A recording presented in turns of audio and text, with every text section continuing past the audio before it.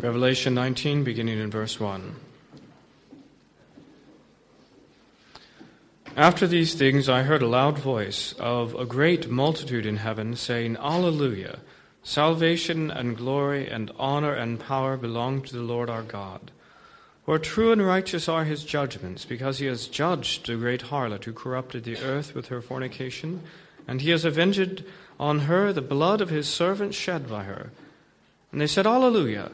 Her smoke rises up forever and ever. And the 24 elders and the 4 living creatures fell down and worshipped God, who sat on the throne, saying, Amen, Alleluia. Then a voice came from the throne, saying, Praise our God, all you his servants, and those who fear him, both small and great. And I heard, as it were, the voice of a great multitude, as the sound of many waters, and as the sound of mighty thundering, saying, Alleluia, for the Lord God omnipotent reigns. Let us be glad and rejoice and give him glory. For the marriage of the Lamb has come, and his wife has made herself ready. And to her it was granted to be arrayed in fine linen, clean and bright, for the fine linen is the righteous acts of the saints. Then he said to me, Write, Blessed are those who are called to the marriage supper of the Lamb. And he said to me, These are the true sayings of God. And I fell at his feet to worship him, but he said to me, See that you do not do that. I am your fellow servant, and of your brethren who have the testimony of Jesus. Worship God, for the testimony of Jesus is the spirit of prophecy. Now I saw heaven opened, and behold, a white horse.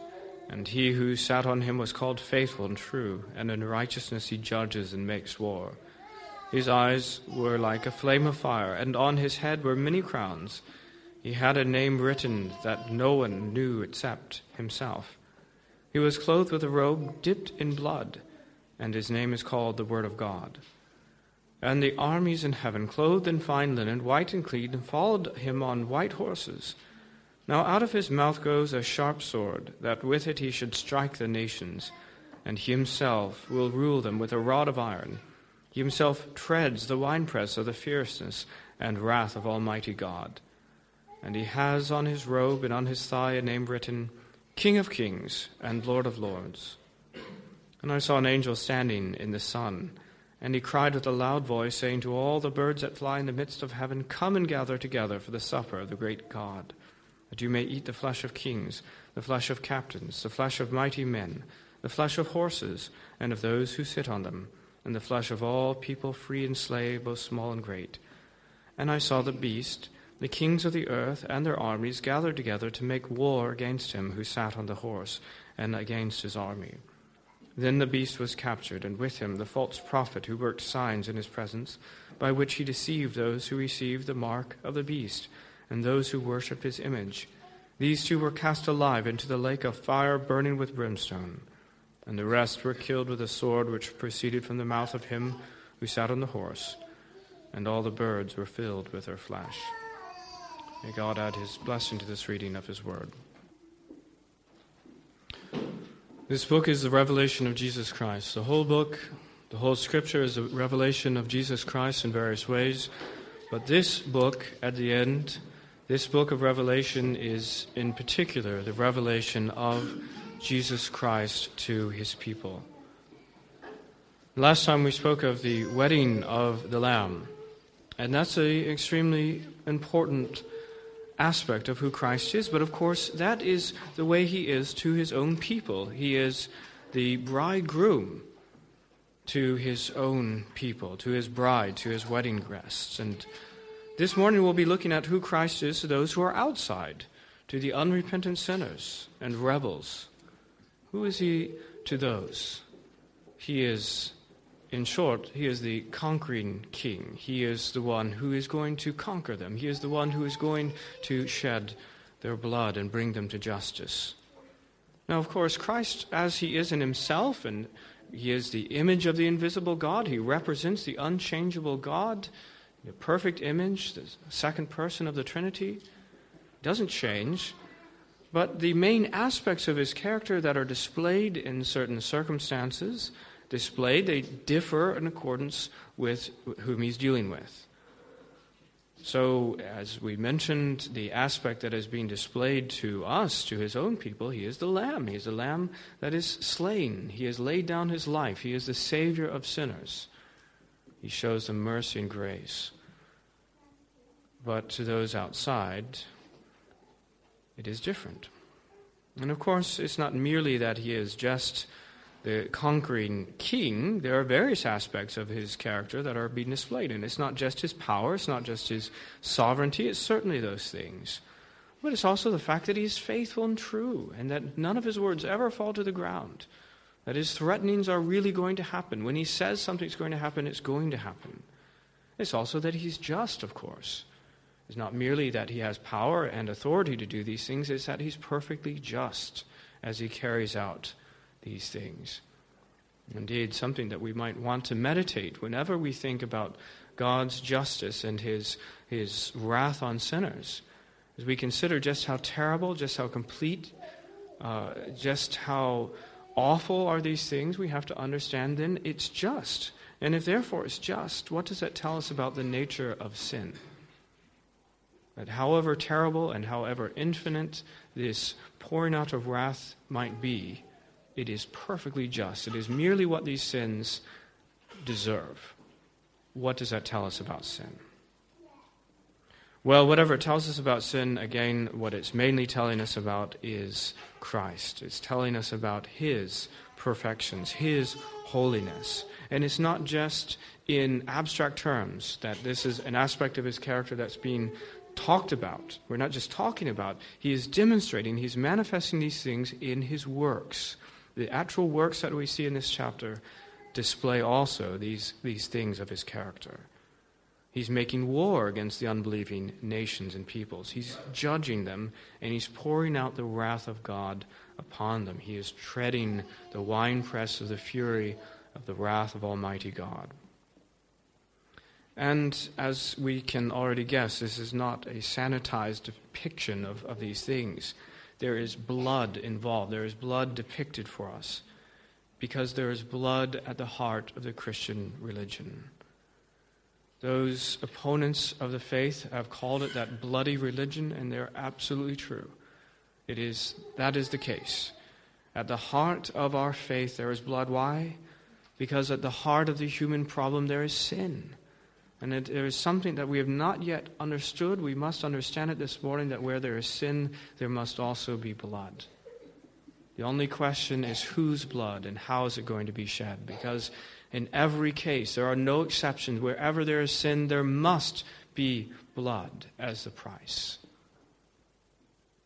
And as we stand here this morning, all of us, in all of our circumstances, whatever you think your problem might be, you have only one problem, and that is sin. And there is only one solution to that one problem, and that is the blood. Somebody's blood. Whether the blood of Christ, for those who believe in him.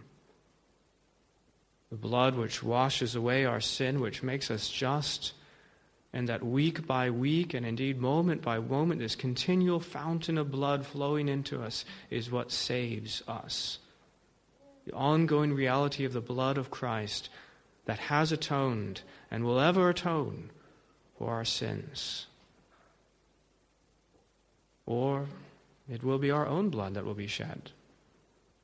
But we must be certain that wherever there is sin, there must be blood. And so we see this blood-soaked religion and this blood-soaked Savior as he carries out the just wrath of God on all sinners who remain unrepentant.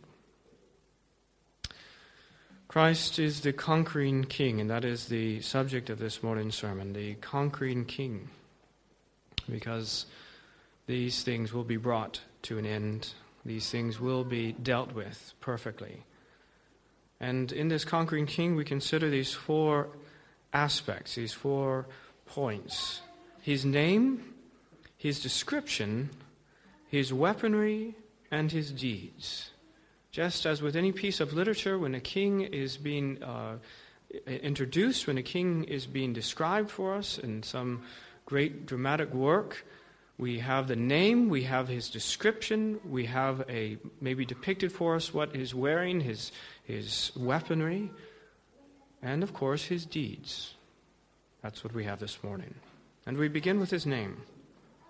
Now, ordinary people have rather ordinary and straightforward names because their origin is rather ordinary, their existence and their accomplishments are ordinary, and this ordinary identity can be summarized rather briefly and straightforwardly. But that's just not the case with kings. You can't just say, Bob from Newcastle. There's more complexity to their names. And as we look at this, we're struck by the fact that there are three different sections that deal with the name of this conquering king. And part of the complexity of legitimate kings is indeed how much of the king's identity is known to the public. It is part of the glory of kings not to reveal every aspect of their identity. And so in verse 12 it says that this king had a name written that no one knew except himself. No one knew except himself. Now, knowing someone's name entails having some degree of power or influence over someone. Okay, it's certainly the case in the ancient Middle East culture, but I would also say it's true today. In Genesis 32:29, Jacob said, "Tell me your name." He's wrestling with the angel, the pre-incarnate form of Christ. "Tell me your name, I pray." And he said, "Why is it that you ask about my name?" And he doesn't answer him. He wants to know this name. He wants to have some sort of leverage over Christ in order that he can demand that he be given a blessing. But his name is not revealed because it is not for him to know at this point. And likewise in Judges 13:6, the woman came and told her husband, saying, "A man of God came to me, and his countenance was like the countenance of the angel of God, very awesome. But I did not ask where he was from, and he did not tell me his name." Well, he wasn't being impolite. This conquering king does not reveal every aspect of his character to just all and coming. And even today, it is sometimes a big deal to be on first-name basis with very powerful people. Even at schools, sometimes children think it's a big deal to be able to find out the given names of their teachers. In the military, the private soldiers think it's a amazing thing to find out the first name of their commanders, because there's an aspect then of having leverage by knowing the person's identity. And indeed, were you to know every aspect of someone else's identity, you could have a great deal of power over them. Because of course, in various ways, you could manipulate them, or you could blackmail them, or whatever. Well, we need to understand when we consider the name of this king that we do not know every aspect of his identity. And there are some things that he keeps to himself. And he has this name written that no one knew except himself. He's not a vulgar celebrity, this king, where every part of his life is an open book for anyone just to find out every aspect. Yes, he's truly revealed. Yes, this revelation is precisely to reveal Christ. But there are aspects of him that yet remain beyond our comprehension and beyond public gaze. Well, if there is a part of his name that's not revealed, there are other aspects that certainly are. Because in verse 11 it says, "He who sat on him was called faithful and true." Not just that he was faithful and true, that he's called faithful and true. That is an appellation given to him. That is a description of this great king. And it's not the first time we've heard it, because in the letter to the church of Laodicea, back in the letter to the 7 churches in Revelation 3:14, these things says the Amen, the faithful and true witness. This aspect of his character is, of course, true both for the unbelieving world as well as to God's own people. He is the faithful and true. And when he's speaking to his own people, he must tell them, this is the faithful and true. It's our great problem beyond sin. One of the things that's greatly connected with that problem is the fact that we're in darkness and that Satan is lying to us. The world is lying to us. We're in its deception. We're in a land of smoke and mirrors, and we can't, if you've lived for any time in this world, you know that you can't trust people. You cannot trust things that you hear. You cannot trust the media. And we begin to wonder if there's anything that we can trust.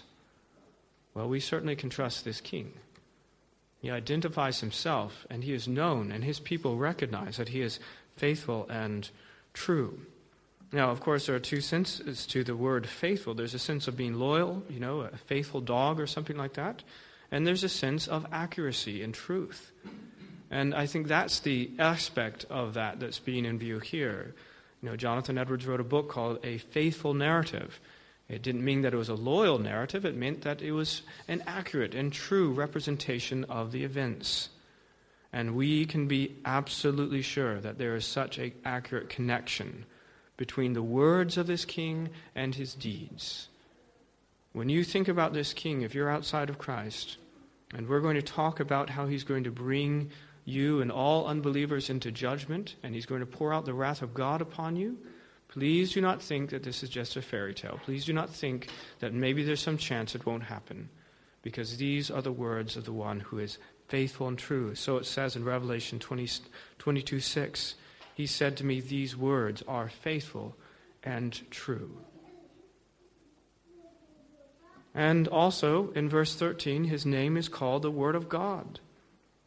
That's another title that he has. Again, this is a complex king. It's a world universal king. And these sorts of kings are going to have many different titles and many different names. And he's the Word of God. And that is a particularly significant title and name for John, isn't it? So we think of the very beginning of the Gospel of John. In the beginning was the Word, and the Word was with God, and the Word was God. And that was the subject of the very first sermon preached here nearly 4 years ago. The idea of this Word of God, that the invisible God yet can make himself known because he is a communicative being, as we were talking about at the conference on Friday. This invisible, unknowable, spiritual God makes himself known in his creation, makes himself known in the work of redemption, and supremely makes himself known in Scripture. He's revealing himself. And the conduit of this is the second person of the Trinity, the Lord Jesus Christ. He was in the bosom of the Father, and he alone can make the Father known to us. He's the Word of God. Same thing, by the way, that's the way the book of 1 John, which we went through not so long ago, that's the way that book began. 1 John 1:1, that which was from the beginning, that which we have heard, which we have seen with our eyes, which we've looked upon and our hands have handled, concerning the word of life. Because we know that the prologue to John goes on to say that this eternal word of life took on to himself human flesh. And this Apostle John then in his letter could say, this word of life, this word of God I've touched, because he's taken on human flesh. Well, that is the nature, that is the identity of this conquering king. He is the Word of God who has taken on human flesh. And then it says in verse 16, he has on his robe and on his thigh a name written, King of Kings and Lord of Lords. This is the particular aspect that is now being displayed in all of its perfection. Just a few verses ago we were talking about the wedding supper of the Lamb. And if you were to receive a wedding invitation from this, you would get something that would maybe say the Lamb. The Lamb invites you to this wedding feast. And it's going to be the marriage between the Lamb and his bride. Because that's the aspect of Christ's character that is in view towards his own people. He is gentle as a lamb. But that's not what we have here. What is being publicly displayed as he goes out on his horse with his sharp two-edged sword, with his army to put to death all the rebels, is not a lamb. No, it is the Lion of Judah, and particularly this King of Kings and Lord of Lords. It is not gentleness, it is not condescension and compassion, it is rather ultimate authority and power that is being displayed. No longer veiled, Christ in a state of humility, his glory and his power was veiled in a state of humiliation. And he had this amazing vulnerability. No one knew who he was. People treated him all too often very ordinarily. And there was a vulnerability, a necessary vulnerability, that he could be the Lamb, that he could suffer and he could die. And indeed, he was put to death by human hands. But that vulnerability is gone when he comes as a conquering king. There's no vulnerability at all. It's just supreme power and absolute unmitigated authority. He's the King of kings and Lord of lords. That's his name. Well, that's his name. Secondly, think about the description of this king. You probably recall the importance of the physical description given of Christ back in chapter 1. It's determinative for the rest of Revelation. You have this typological depiction of Christ and his various aspects and attributes that are displayed in the physical characteristics that John saw and that he describes for us.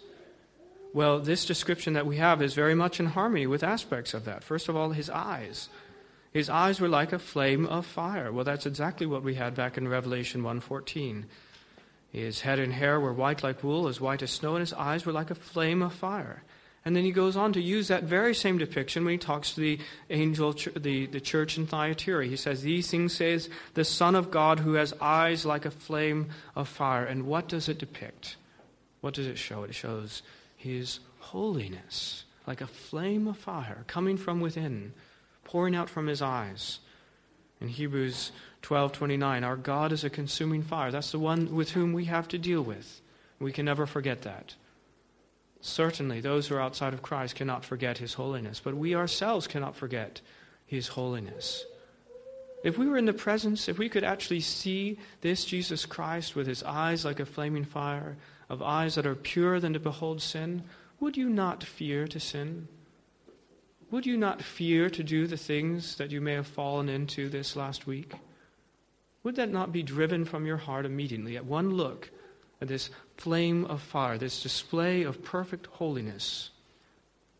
Would it not banish any taste that you had for sin?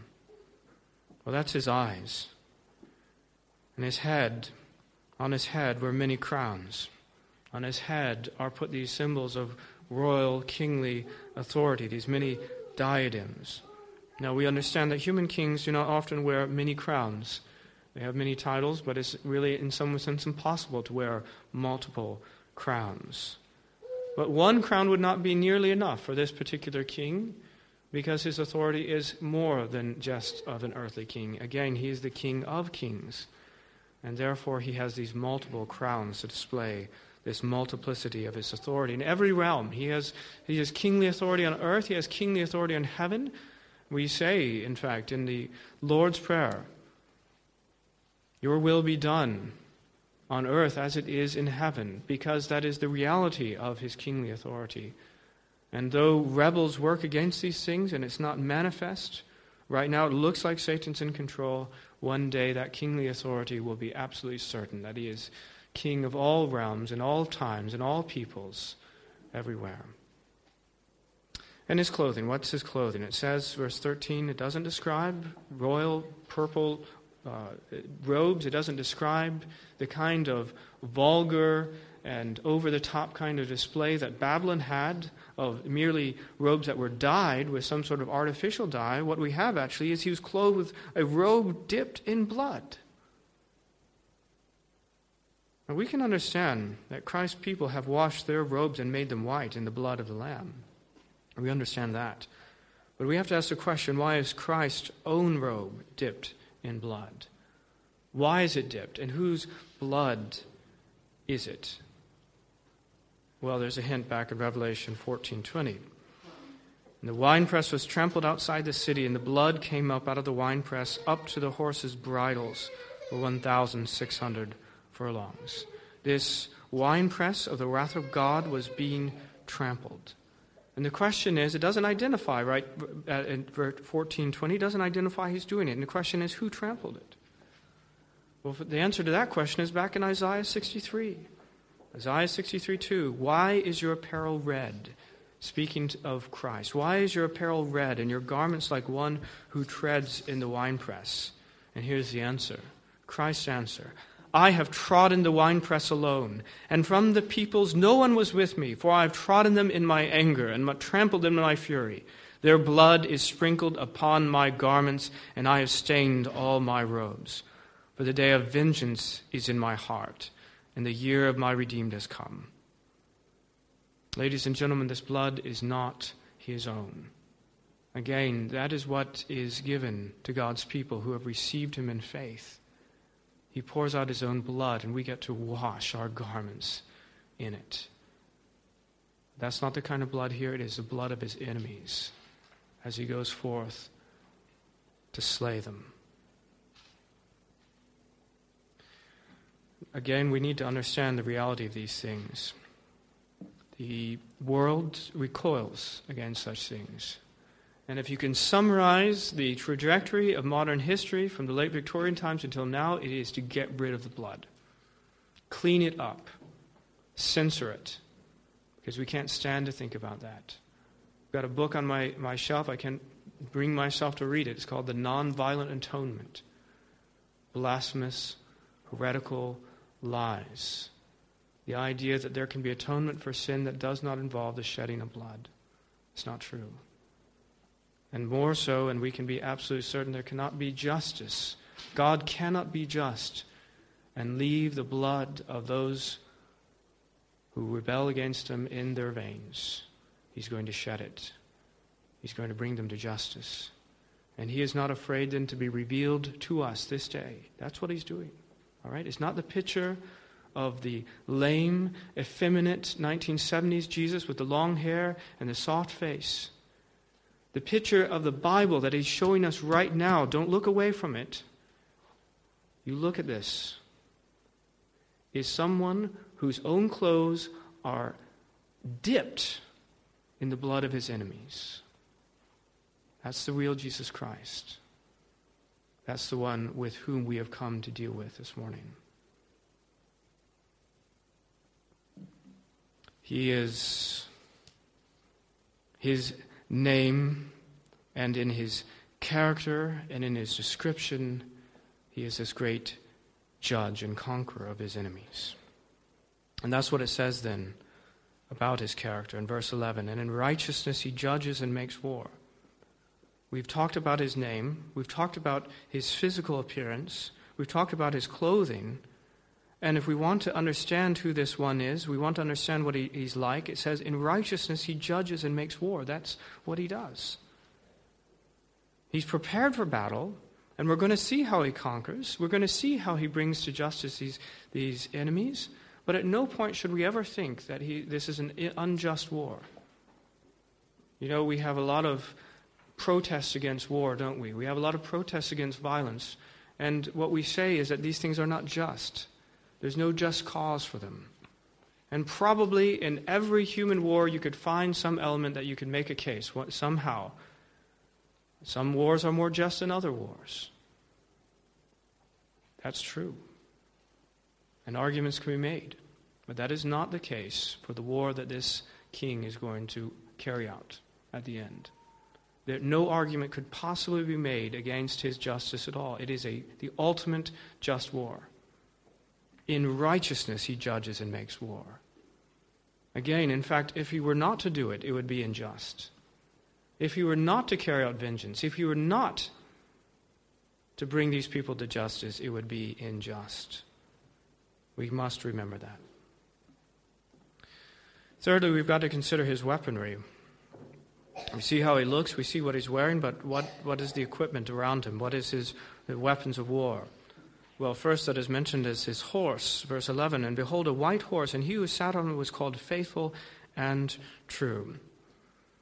And this white horse refers back to Revelation 6:2. And I looked, and behold, a white horse. He who sat on it had a bow, and a crown was given to him, and he went out conquering and to conquer. Now, I would submit to you that there are different ways in which Christ conquers, and that even in these two depictions in Revelation, there are slightly different nuances that point a little bit differently to this work of conquering.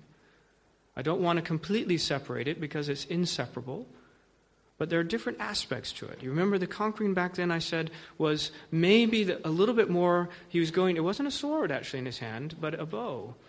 And he was going out, in essence, to conquer places and peoples for himself. He was going out hunting. He was going out to capture people with the idea of capturing, of course, his own elect, his own people. And now he's still on that white horse. It's still the vehicle, as it were, for his conquest. But he's conquering in a sense of doing battle against the enemy. Now, I'd also say, incidentally, that the foundation for all that was laid. It's not that he, at the end, finally goes out to conquer. He has been going out to conquer. That is the reality throughout the church age. He is on that white horse, even now, and he is going out to conquer. And he uses the weapons, and he lays a foundation then for one of the other thing, either to bring you to himself, so that you'll be seated with him at the wedding feast of the Lamb, or that you're gathered for the great day of his vengeance. So he's on this white horse, and he has with him an army. It says in verse 14, the armies in heaven, clothed in fine linen, white and clean, followed him on white horses. So it's not just that Christ himself has his white horse. In fact, all who follow him are on white horses. And it's speaking of the armies in heaven. Now, it could be argued whether it is the angels or whether the saints or both. I would say it's probably both. And it's, I think, reminding us that both are described to share in the work of the final judgment. You know, we know the angels throughout the Gospels are depicted as those who are going to be doing this work of vengeance along with Christ. And then it also is revealed to us in Scripture that we share in the work of judging the world. We share in the work of bringing them to justice. And so we must remember that those who are in union with Christ will share in all of his works, in all of his attributes. Look, I know sometimes hard to believe this, it's sometimes hard to get your head wrapped around this, but if you put your faith in Christ, you really are in union with him. And just like being married with someone, you share in everything, every part. Okay, so if there are possessions, they're shared. If there are attributes, increasingly as well, they are shared. You say that old couples who have been together for a lifetime, they so many of their things, so many of their attributes are shared in common. We even say sometimes they start to look like one another. Well, that's really true with us in Christ. We increasingly share his attributes. But one thing is for certain, that we certainly share in his deeds, in his work. He's going to take us with us, you see, when he does this work of judging the world. And we're going to be there clothed in fine linen, white and clean, and we're going to be on horses. I don't notice, by the way, any weapons. Isn't that interesting? We're in white linen, we're on the horses, but it doesn't seem like we have many weapons in our hands. Notice that? In fact, as you go on, it seems like they're playing no major role whatsoever. It's almost as if they are along for the ride, because I think in some sense they are. It doesn't mean to say that we don't have some minor part to play, but as we're looking at this king, as we're understanding this work of redemption, this work of conquering, it is a work of Christ alone, and no one stands with him. When he was at the cross, no one stood with him. And when he will come to bring justice on this earth, he will tread the winepress of God's wrath alone. But we will be around, we will be there along for the ride. Now, that's his army. Every king has to have an army, and he does have one, even though it doesn't seem like we do all that much. But now his weapon, his sword. It says in verse 15, now out of his mouth goes a sharp sword, that with it he should strike the nations, and he himself will rule them with a rod of iron. He himself treads the winepress of the fierceness and wrath of Almighty God. He has out of his mouth a sharp two-edged sword. Now, I almost have to apologize because of the lack of suspense here. There's nothing to reveal to you that you wouldn't have guessed. What is this two-edged sword that comes from his mouth? Well, of course, it's the Word of God. We have that throughout Scripture, don't we? And I think, for instance, of Psalm 149. This, incidentally, is where we actually have a weapon in our hands, but it's derivative, of course, of Christ's work, and that's the way we always think of ourselves. It says in Psalm 149:5, let the saints be joyful in glory, let them sing aloud on their beds, let the high praises of God be in their mouth, and a two-edged sword in their hand, to execute vengeance on the nations and punishment on the peoples, to bind their kings with chains and their nobles with fetters of iron, to execute on them the written judgment. This honor have all his saints. Now, of course, that's tying together the notion of our participation in this work of judgment. It's an honor that is given to saints, but of course we have in our hands there, at least depicted, a two-edged sword. Well, you see, the thing is, I think maybe the reason why it's not then shown for us here is because if you have a picture of us, and you just take a snapshot of us, you'll see the two-edged sword in our hand. But if Christ is in the picture, all you see is from him, because he, of course, is supremely the Word of God. You cannot have a multiplicity of that. He is the source. He is the origin. The reason why this sword is sharp and powerful is simply because it's coming from Christ ultimately. And as Hebrews 4:12 says, the Word of God is living and powerful and sharper than any two-edged sword, piercing even to the division of soul and spirit and joints of marrow, and is a discerner of the thoughts and intents of the heart. Two-edged, why? Some of you may know that the sword hanging in our lounge is not a two-edged sword. It's a one-edged sword, and it only therefore is limited in its purpose. It can't do everything. It only works one way. Well, God's Word works both ways. It works towards his people. It works to do the work of surgery. It is a discerner of their hearts. It works to reach into us and cut away the cancerous tumors of sin.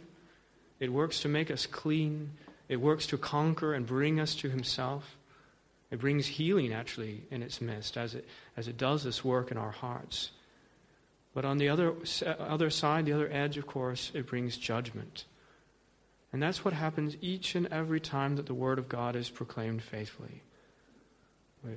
Speaking at the concert, we were talking about the great power of the Word of God, that it always does, as Isaiah says, it always does what it is supposed to do. God doesn't just send it out in vain. It always accomplishes the purposes that it's set out to do. And you say, well, there are days, sadly, Bill, where people don't get saved, that people don't come to saving faith in Christ. Well, don't forget it's a two-edged sword. That other edge is going to bring people to judgment. And you cannot hear the Word of God and remain unchanged. You are going to be held accountable for it. The Word of God, if it has reached your ears, then the sword is touching your soul. And that Word of God is doing its work.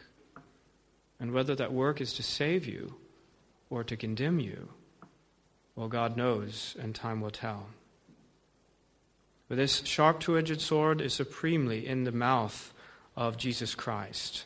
We may have it in our hands, but it is coming from his mouth, isn't it? And it says in Revelation 1:16, when we first meet Christ in Revelation, he had in his hand 7 stars, but out of his mouth went a sharp two-edged sword. And we know that this is the weapon by which he is going to conquer the whole world. There will be no exception.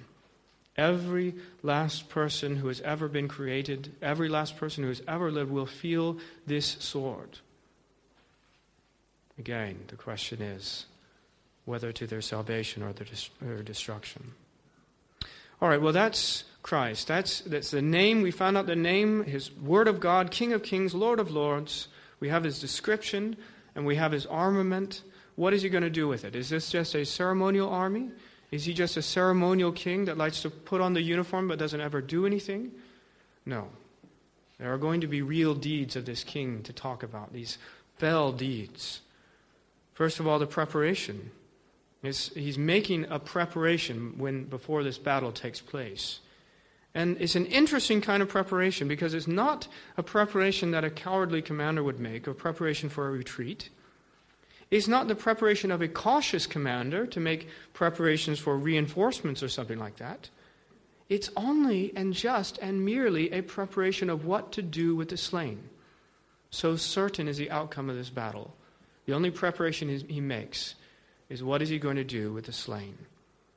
It says in verse 17, Then I saw an angel standing in the sun, and he cried with a loud voice, saying to all the birds that fly in the midst of heaven, Come and gather together for the supper of the great God, that you may eat the flesh of kings, the flesh of captains, the flesh of mighty men, the flesh of horses, and of those who sit on them, and of the flesh of all people, free and slave, small and great. That's the preparation that's being made. Now this preparation, this kind of idea of the birds of the air coming to eat the bodies of the slain has an interesting history in Scripture. I'd be tempted to mention the several instances, but I just want to give you this most powerful one, which actually happens back in 1 Samuel 17. It's, you know, the story of David and Goliath, but I wonder if you'd considered the interplay of these things.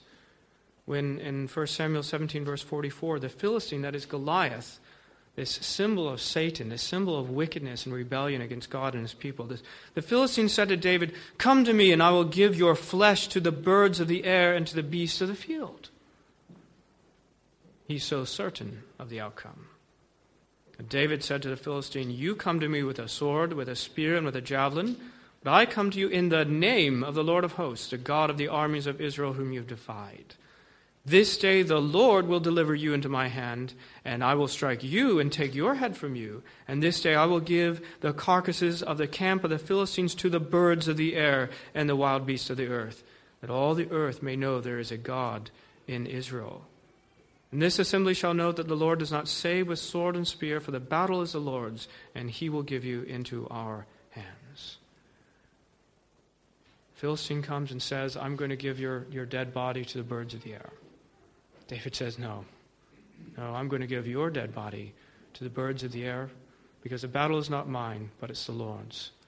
And what was said and what was true of Goliath, as we know that's exactly what happened, is going to be the reality for every last person who sets himself up against God's authority. Every last one who does not bow the knee to this king, their only preparation will be, therefore, their body to be given to the birds of heaven. Then there's a preparation in terms of what to do with the slain. There's then the gathering to battle in verse 19. "I saw the beast, the kings of the earth, and their armies gathered together to make war against him who sat on the horse and against his army." And I love the way it's put in this. Because, you know, not just for us, but surely for the original recipients of Revelation, those people of the seven churches, it seemed like their situation was nearly hopeless. It seemed like Satan was going to win. Christ is nowhere in view. It's hopeless. The situation seems so very tenuous. And you see these forces around, they're looming and they're menacing, they're threatening our very existence. But now in Revelation 19, we get to see it for what it really is. This gathering of forces is not going to be our doom, it's theirs. They're being gathered for judgment. All these, the beasts and the kings of the earth and their armies, they are gathered to make war against them so that they'll be judged. There are spirits of demons performing signs which go out to the kings of the earth and to the whole world to gather them to the battle, the great day of God Almighty. And they were gathered together. This is from Hebrews 16:14, and gathered together to a place in Hebrew called Armageddon. Well, when you put those things together and you read, and you're reading this wonderful picture of Christ, and then almost as a footnote it says, and oh, by the way, the beast was gathering them all to the battle, you realize what it is, you see. This isn't something that is threatening our very existence. This isn't something that we need to cower in fear about. It's almost like they're being rounded up. Those who are soon going to be judged. And, well, you think, well, there's this preparation and there's this great process of gathering, and there's going to be the battle. I don't see it. We're actually kind of skipping straight to the results. It says in verse 20, then the beast was captured. It doesn't even have, in some sense, the glory of fighting a great battle. Sometimes there's some element of honor that can be had even in a losing cause if you put up a good fight, but it's not like that. He's just been captured. The beast was captured, and with him the false prophet who worked signs in his presence by which he deceived those who received the mark of the beast and those who worship his image. And these two were cast alive into a lake of fire burning with brimstone. In some sense, this is, in the end, it becomes a police action. They're being seized, they're being arrested, and they're being sentenced. And the rest were killed with the sword which proceeded from the mouth of him who sat on the horse, and all the birds were filled with their flesh. It's not some honorable battle. They're not taking down some as they go out, as it were. They're not able to kill any of God's people. They're not inflicting any damage on Christ. It's just the utter annihilation of the enemy, a complete victory, justice being done. And there's no battle. As with Revelation 16 and here and also in Revelation 20, we'll see it again, there is this gathering for the battle. And there's this build-up. But in the end is entirely anticlimactic. There's no battle. Just the result, just the victory. There's no contest. It's just a display of God's infinite power. Of course, we can imagine the way that would be. Of course, we can imagine that it would be the case that there wouldn't be a battle, is there? A battle implies that there's some kind of fair fight. A battle implies that there's some sort of strength on strength. But that isn't the case when Christ comes in all of his kingly authority to put down all of his enemies. They're just going to be crushed. What exactly power are these worms who raise themselves up against their Creator? What kind of power do they have? It's none at all. They'll just be crushed.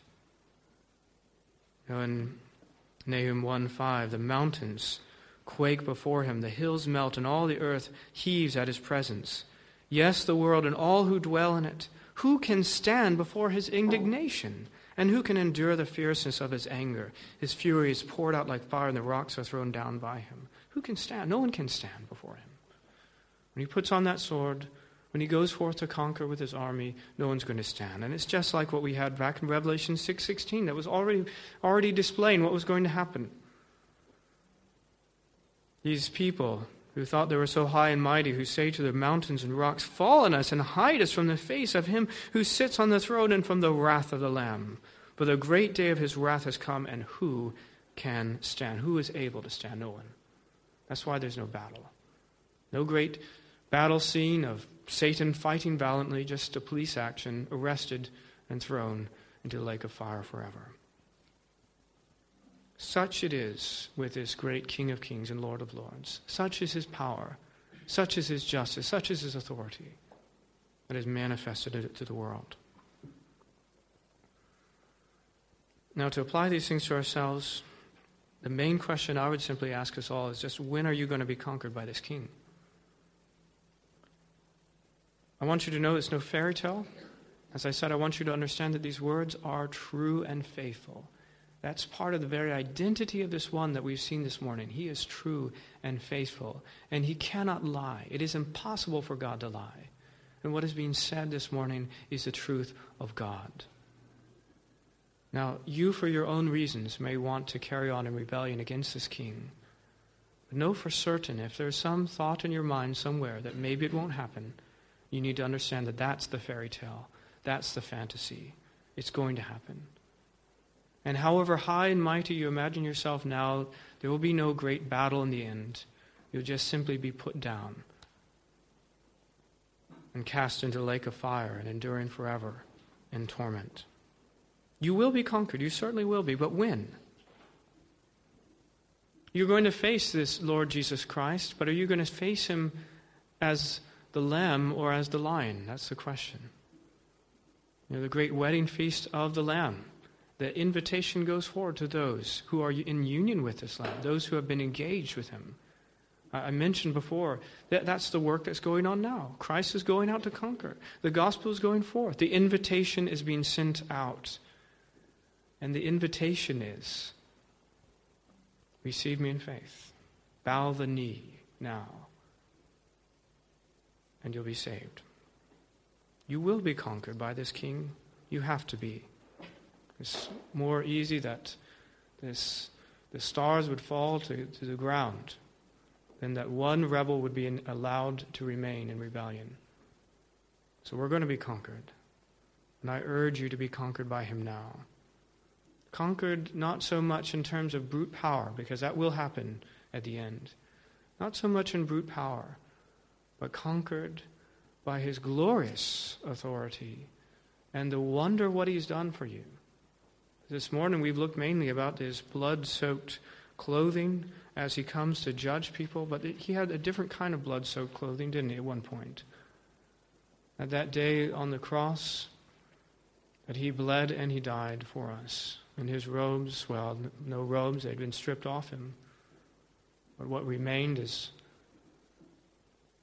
his body were soaked with blood.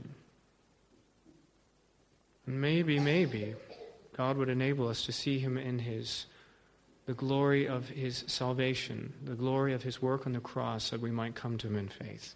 And if you do that, you will not meet him as this conquering king, but you'll come into the Lamb's feast. And for all of us, we cannot forget the end of the story.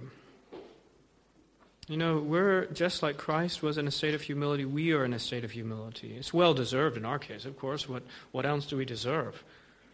But we're in a state of anonymity and humility. And we're in a situation where the world seems to be arrayed against us. And many times we're going to feel like there's just nothing to be done. And we're going to be tempted to despair. And for us, we cannot forget the end of the story. I know I've said this before, but think about it one more time. Sometimes you read a book and you think to yourself, you know, I know the end of this story. Why are they despairing? You know, it seems silly and seems trivial, the things that they're despairing, because just turn a couple more pages and you get to the end. And they win. And it's all glorious. And they live happy ever after, right? Turn to the end of this book when you're tempted to despair. When you think that everything is arrayed against you and you don't have a chance. When you're tempted to sin.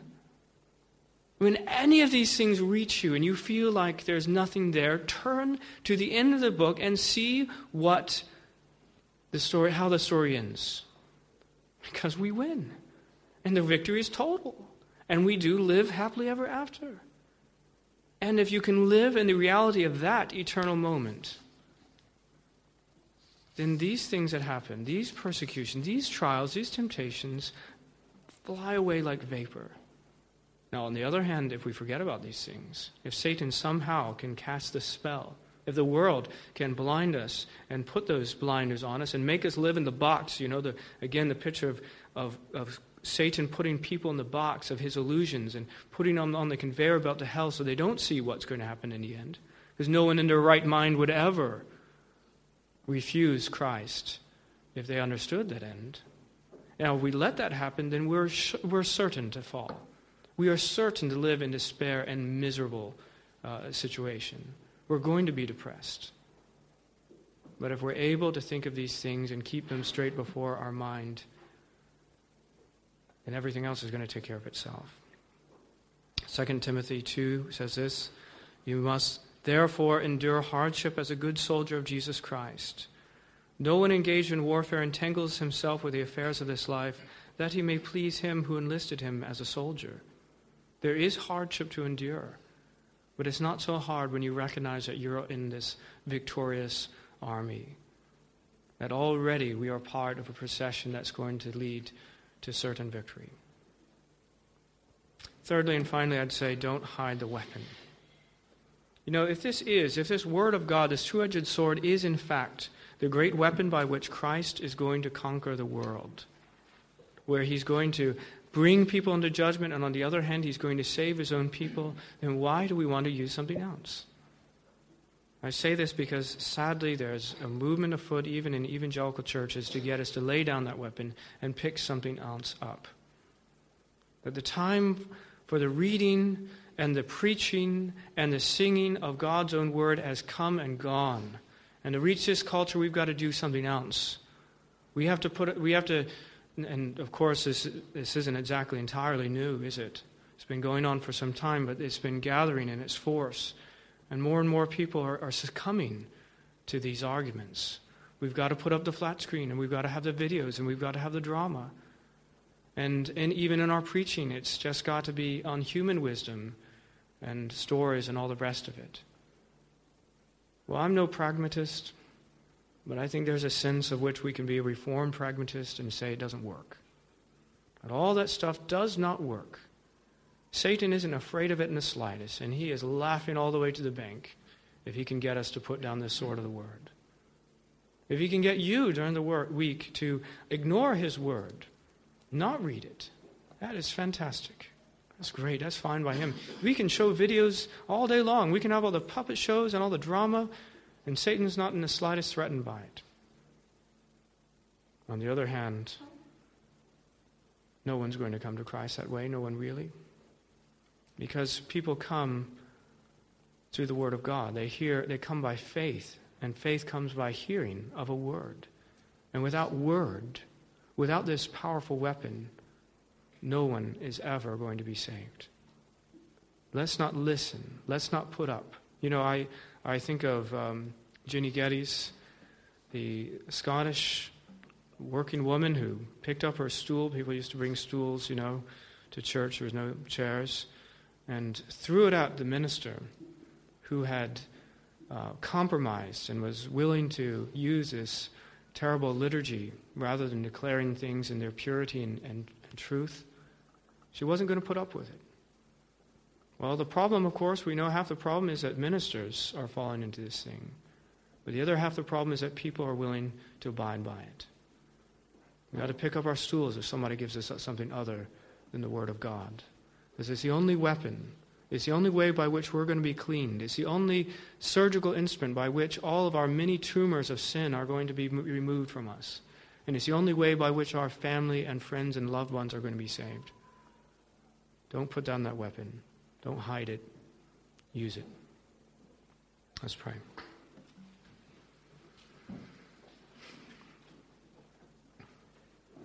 Great, almighty, conquering King,